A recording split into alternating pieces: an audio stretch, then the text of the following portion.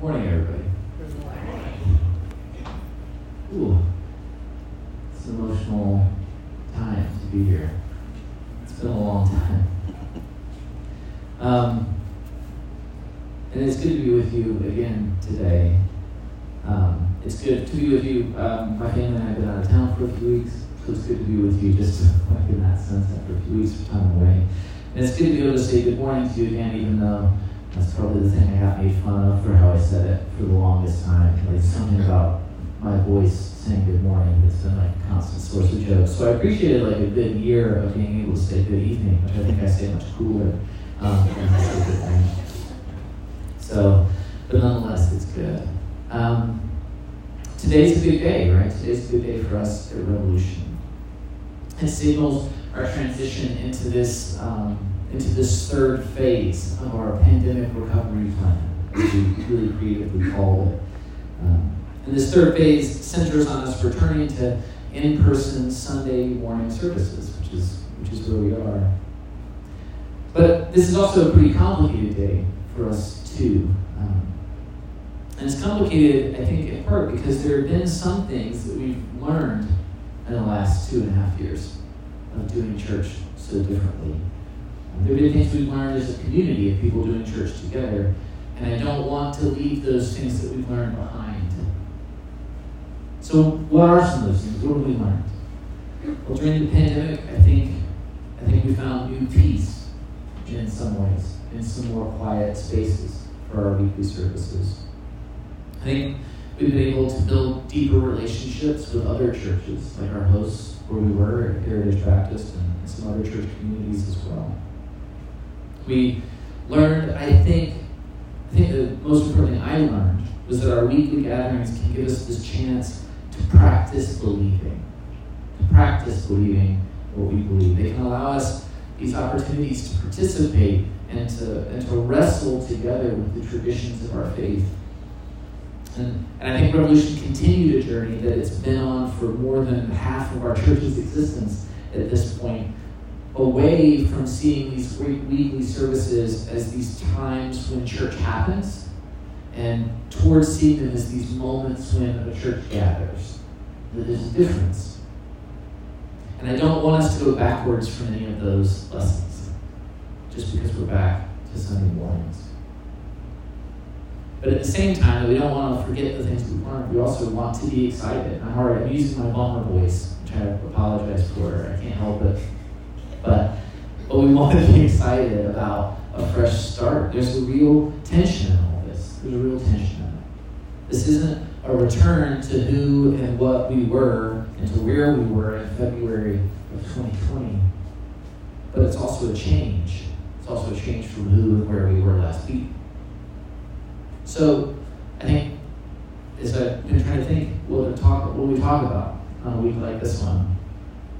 How do we honor and celebrate both of those things? How do we start new traditions without abandoning the beauty of the things that have come before, even when that beauty has come through hardship?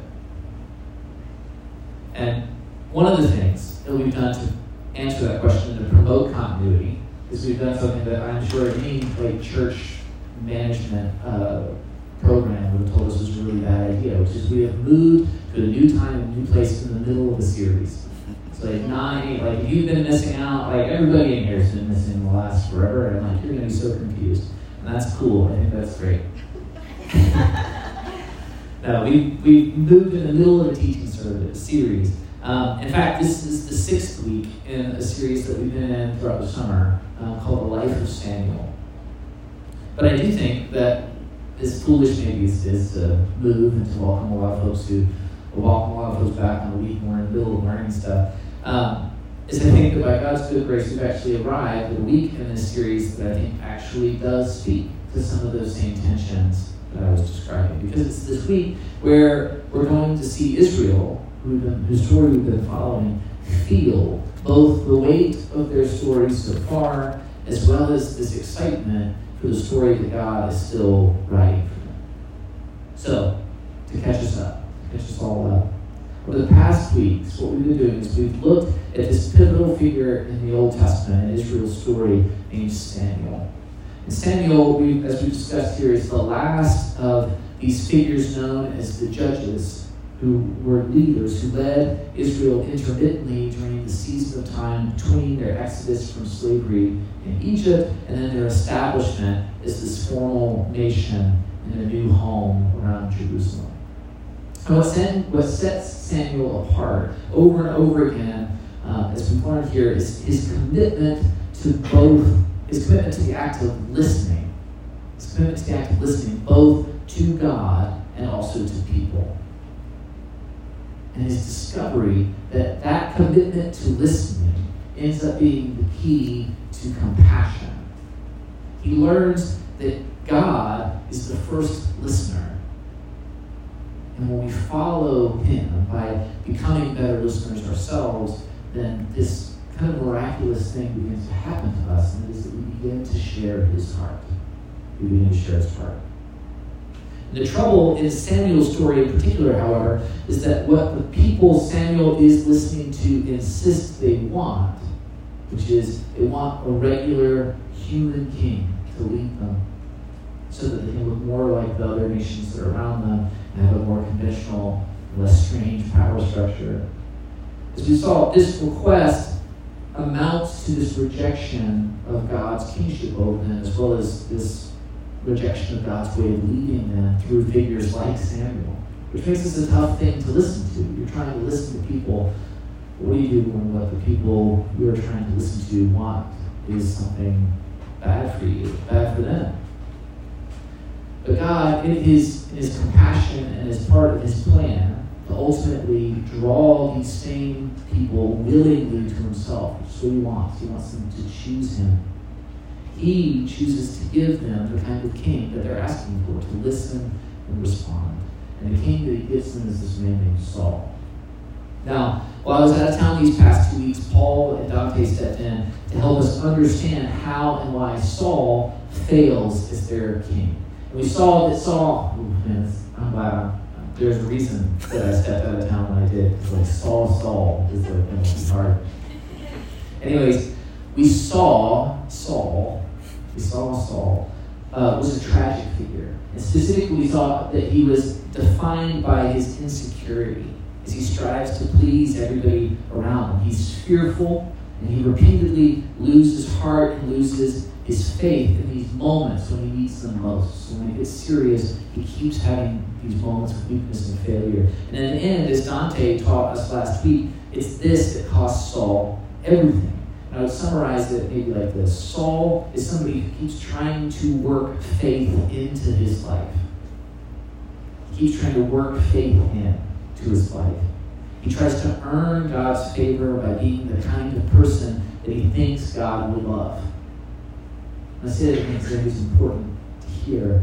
He tries to earn God's favor by being the kind of person that he thinks God would love. But what he misses is that good work, good kingship even, is something that's supposed to flow out from our faith, not something that you're not trying to work faith in. It's something that's supposed to flow out. And specifically, it's supposed to flow out from these ways that we experience how God is already near to us. Not that we have to court him or impress him, but that he's already near. And so perhaps to kind of spoil our ending for today, I want to call that action, or I want to propose that maybe that action is a kind of listening to the nearness of the God who's already with you. So, in the Israel story, what happens when Saul fails? Well, as you guys talked about last week, the pivotal moment comes in 1 Samuel chapter 13, after Saul's fears lead him to abandon God's instructions before this major battle, and then right after he does the wrong thing, Samuel shows up, and he says to Saul, "What have you done?" And then in verses 13 and 14, he says, answering his own question, "You've done a foolish thing. You've not kept the commands the Lord your God gave you. If you had, he would have established your kingdom over Israel for all time. But now your kingdom will not endure. The Lord has sought out a man after his own heart and appointed him ruler of his people, because you have not kept the Lord's command." So Saul is still technically and formally the king of Israel. But what Samuel's saying is that Samuel has followed God's instructions, And that has led him to this new person, this young shepherd boy named David, and he has anointed David to be the future leader of Israel after Saul.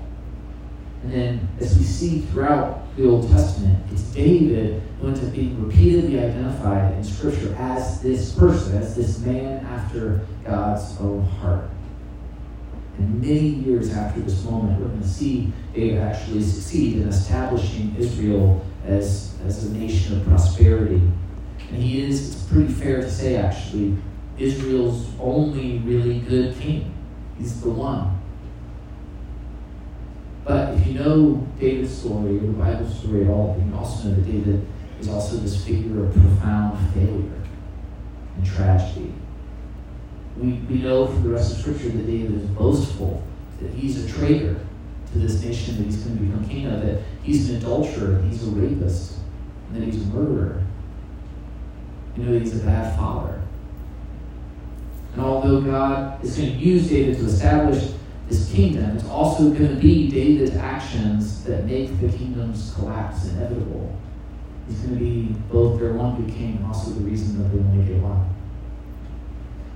So, all that means is a lot of ink in the last, 3,000 years has been spilled to try and resolve this question that you might be thinking about right now, which is how can a man like that, how can a man like David be this character who's a figure, who's a person, a man after God's own heart?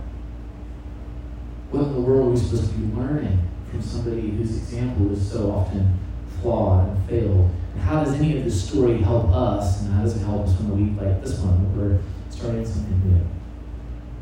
Well, for once, if you know me at all, you'll know how rare this is. I'm not going to belabor a word study. It's like, I thought about spending 1,000 words in the script here talking about Hebrew, but I'm not doing it. I'm just going to cut to the chase. The quickest way to answer the question, what does it mean that David is a man after God's own heart, is this. It is that the translation, of course, is misleading, right? A look at the original Hebrew actually suggests that what the Bible is saying here is that David is God's choice. That he's God's choice. He's a man chosen in accordance with God's own heart, or God's desires for the people of Israel. So that means that the point to that is that David is different. He's the opposite, in a way, of Saul, right? Who was chosen in accordance with the people's hearts. Saul's the people's king, David is God's king. So it doesn't refer actually to David's own character. It refers to the person who's picking him. But if you hear me say all that, you're like, waffle, right? Like that's the most wishy-washy answer to the question I've ever heard. You're totally right. It's a total non-answer. It's not helpful. Because that answer leads us to wonder why God would pick somebody whose moral character doesn't seem any better, actually, than his predecessors, who's somebody that God has rejected. So we're still stuck with that question. What makes David any different? What makes him any different?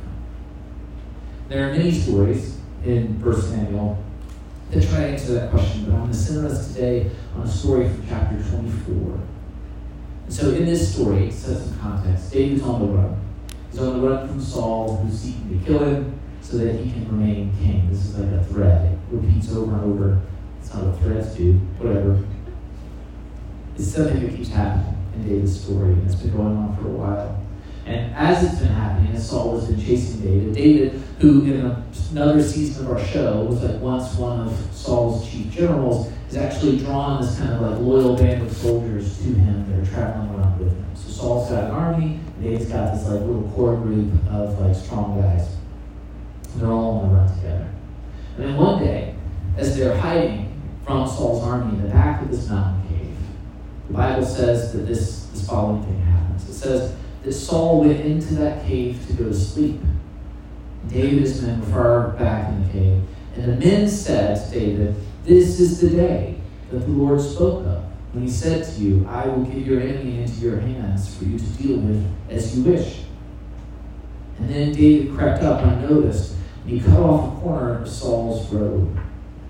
And afterward David was conscience-stricken for having cut off a corner of his robe.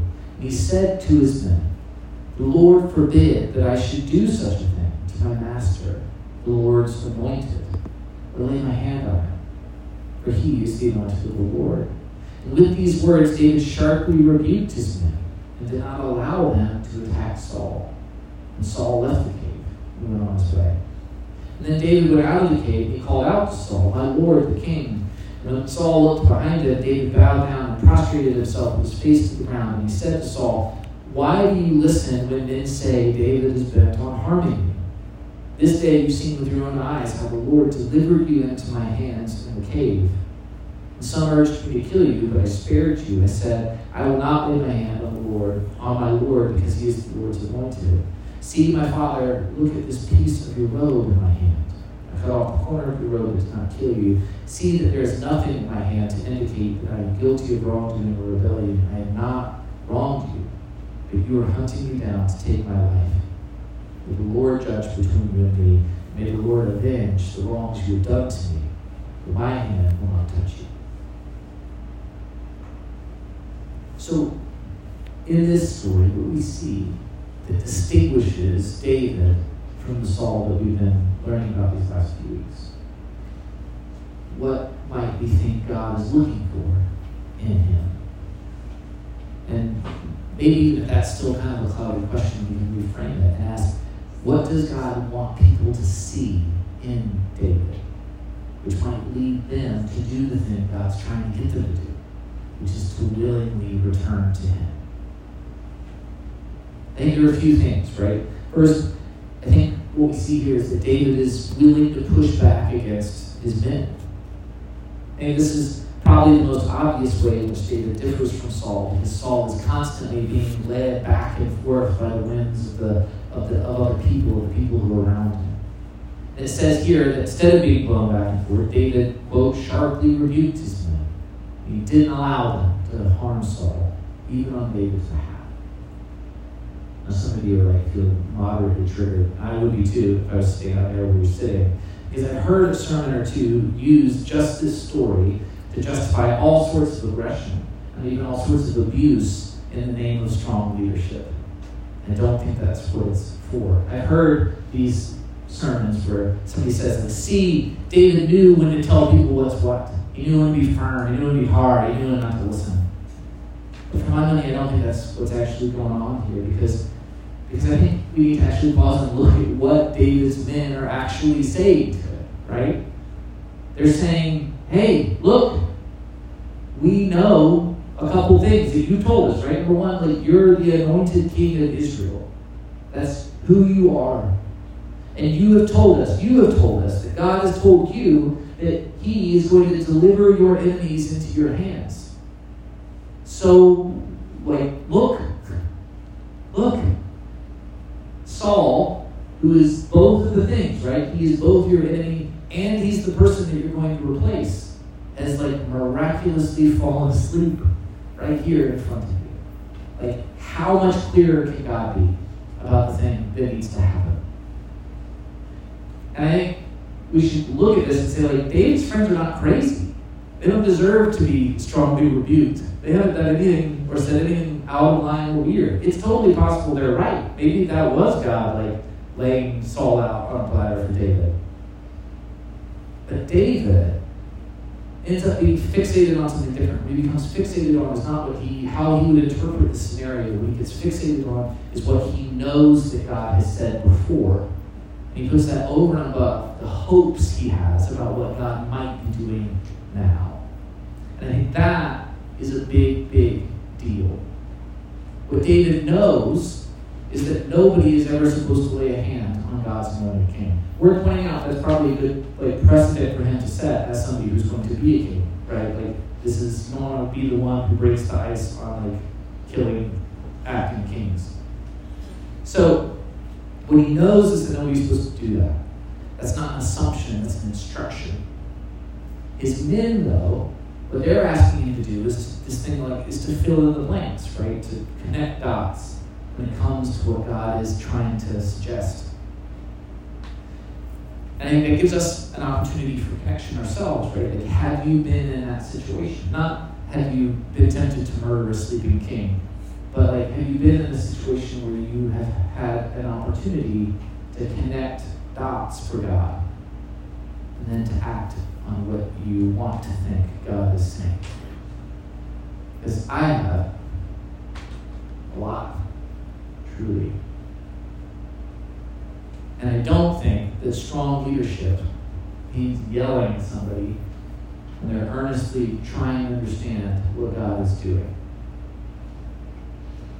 But I do think that the insightful question we can ask here is, how does David know what God has said? How does he know?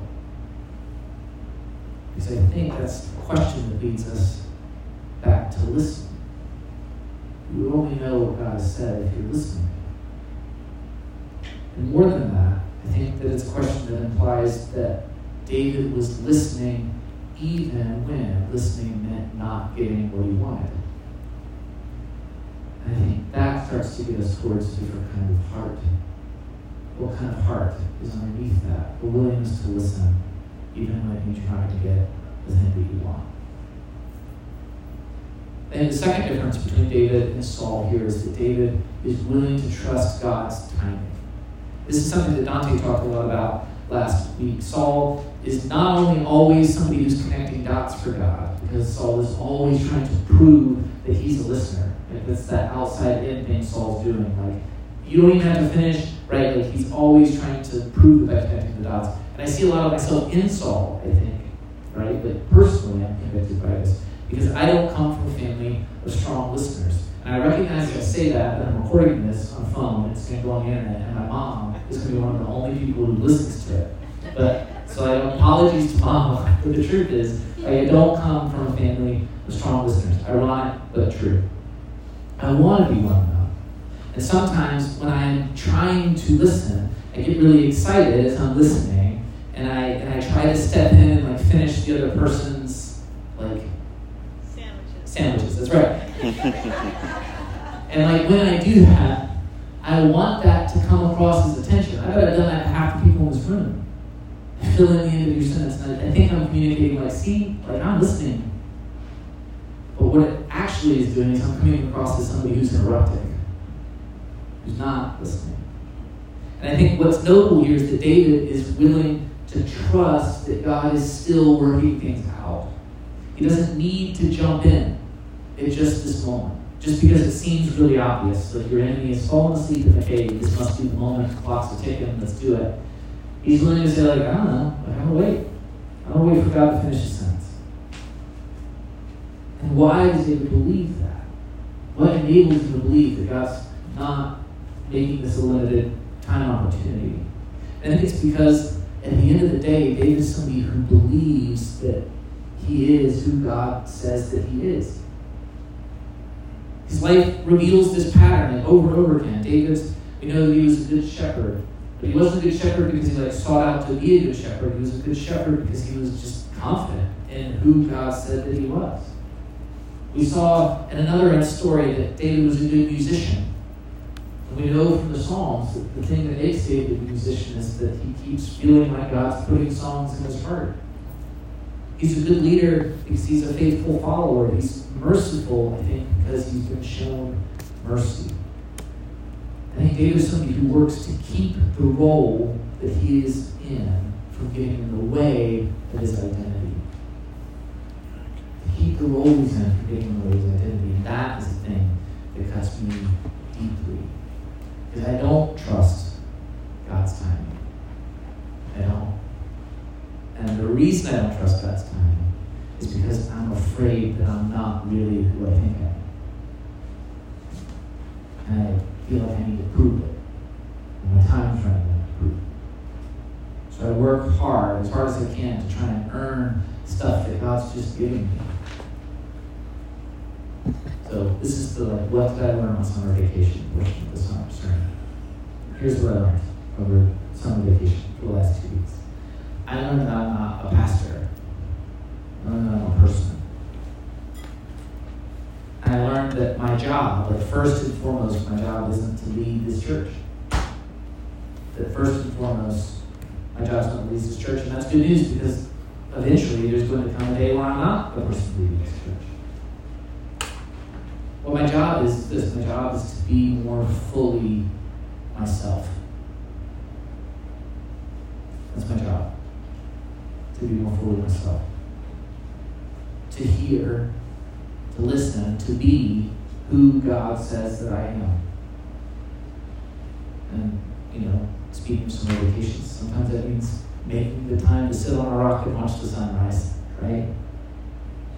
It means making the time to feel love from and for my wife. It means making the time to be present with my children. It means coming back and making time to be a good friend to you. And then, as I'm settling into being human, being a person, and then to follow this road God is laying out for us as a church, hopefully made up of people. And in that, to try and better understand who God says I am and how who He's showing me I am can work like this engine underneath the job that I'm supposed to do. What I'm trying to say, maybe I'm not doing a good job of it, is that identity isn't something that's earned. Maybe some of you know that already, but I didn't. It's something that's felt and then lived out. So, to connect here to David, David is the king. And because he knows he is the king, he can wait on God to make that official. When God's ready to. The third thing, finally, I think we see that David, unlike Saul, is somebody who's willing to trust God's judgment. An amazing thing happens after David cuts off the corner of Saul's robe. It's my favorite thing about this story, which is that he spares Saul's life and then he apologizes for the way that he spared his life. Cutting the robe ends up being too much for David. He's like, I was not being fully trusting in that moment. He says he's sorry. When he confronts Saul, he repents. And he opens himself up in that moment, both to Saul's judgment and to God's judgment. He says, may the Lord judge between you and me, and may the Lord avenge the wrongs that you've done to me, but my hand won't touch you. Now, for a long, long time, because I like this story, and I could have sworn I've preached a sermon on it before, but when I went thinking I might take a shortcut here, and I used half a sermon that I'd written before, I couldn't find it. So, I don't know what happened to that. So for a long, long time, I thought that the point of this story, this is why I'm glad I didn't find that whole sermon, is that the point of the story is to be slow and cautious and slow to act. That's the point. And I saw in David's behavior this example of quietness. He has these chances to fill in the blanks, to connect the dots, to act too hastily, but instead what he does, it's admirable, is he just sits on his hands and he turns everything over for God to do whenever God's ready to do it. And I took from that I should always learn how to be somebody who's slow to act and who just sticks only to the things that I can know beyond any shadow of a doubt I'm supposed to do. And what I'm learning, though, is that this isn't the whole truth. And the reason that it's not the whole truth is because what I'm describing is still attempting to work from the outside in. It's still this model that's built around doing. But instead of being built around trying to do the right things, it's a model that's built all around just trying to avoid doing the wrong things. I have led our church at times like that, particularly in these last few years. Maybe that wasn't always a mistake. Maybe it wasn't always a mistake. Maybe it wasn't always best either. David does act here, is my point. He's not passive, which is how I used to see him. What he does, though, is he listens. And listening isn't the same thing as being quiet. It's not the same thing as being quiet. David, and in fact part of the story, was responsible for the first tattoo I ever got a long time ago. It's right here on my left arm. It's little and it's upside down, which is not awesome. I was warned by the tattooist that I was going to regret that for the rest of my life. And I was like, whatever, and then I do. Anyways, it's right there. And it's a fragment from Psalm 46. That's what it is. Which is a song that David likely wrote, and it reads like this. Psalm 46:10. Be still and know that I am God. And I got it once upon a time, because if you know me at all, you know that being still is something that I'm not good at doing. ever. I take after my father. I'm always up and tinkering or doing something. It's just, I'm restless like that. And so I need it, and I still need, I think, this reminder sometimes to be still. I appreciated that. And certainly in the story from 1 Samuel 24, we see a moment when David chooses stillness too. But that's also not the whole verse, is it? Because even the tattoo's telling me I'm not supposed to be still alone, right? I'm supposed to be still and know. And know. I think stillness is something you might do because it keeps you from mistakes, and that's great. But it's not enough. Because the point of that stillness is to know. And how do we know things? We know things by feeling and by experiencing and by listening. Which is to say that we know things by being in relationship. Be still and listen. Who is God saying you are? God's told David that he's going to be king, and David trusts him. Be still and listen. Who is God showing you that he is? God's shown David that he's faithful, right?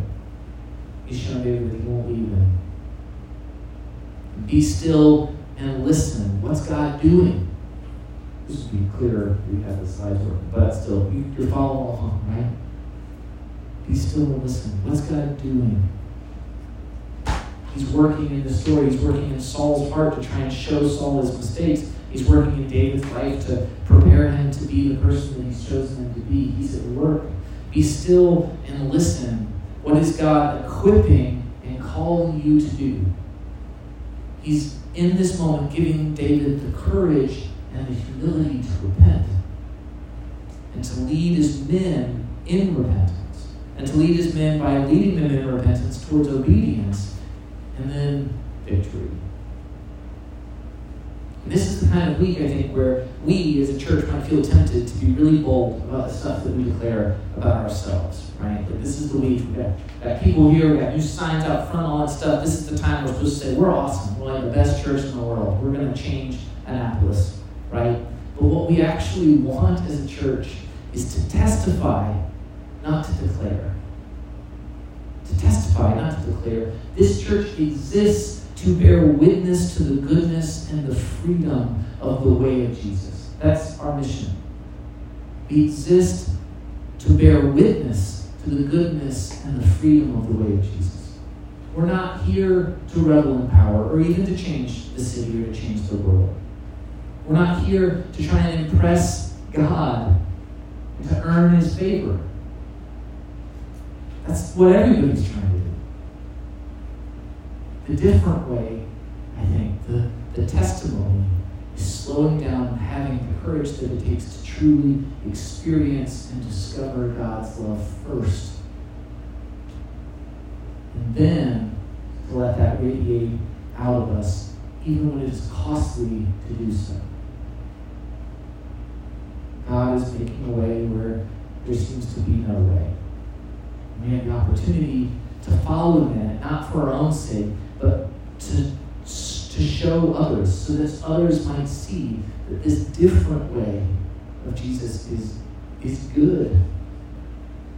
That there is a way where there seems to be no way. Which is to kind of wrap this thing up. What I'm saying is this: what if David is a man after God's own heart, not because he does the right things, or even because, as I thought for a long time, he's slow and patient enough to avoid mistakes. Maybe he's a man after God's own heart because God's heart is what he's chasing after. He's after his heart. He wants to know God. And that's the root that's driving him down into the earth, right? That's going to lead eventually to the flourishing of whatever it is that God is inviting him to do. So I think, especially for a church like ours, we have to stop doing. We have to stop doing our identity around doing. We have to try to seek that same anchor and wholeness. So what does that look like for us? But I think it looks like continuing to do some of the things that we've been doing for the last 2.5 years. It means continuing to make space for silence and prayer, even in this new space. It looks like continuing to invest in each other and actually trying to be people who not only say we're going to walk alongside each other through life, but like actually in a season where a lot of us have forgotten how to do that, we are intentional about learning how to do it again.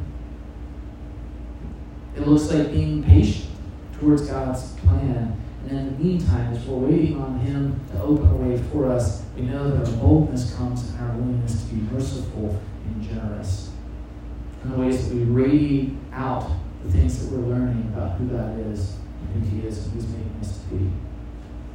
And we can let everybody, the thing that we can do right out of the gate here is let everybody, and I truly mean everybody in Annapolis, know that they are safe here.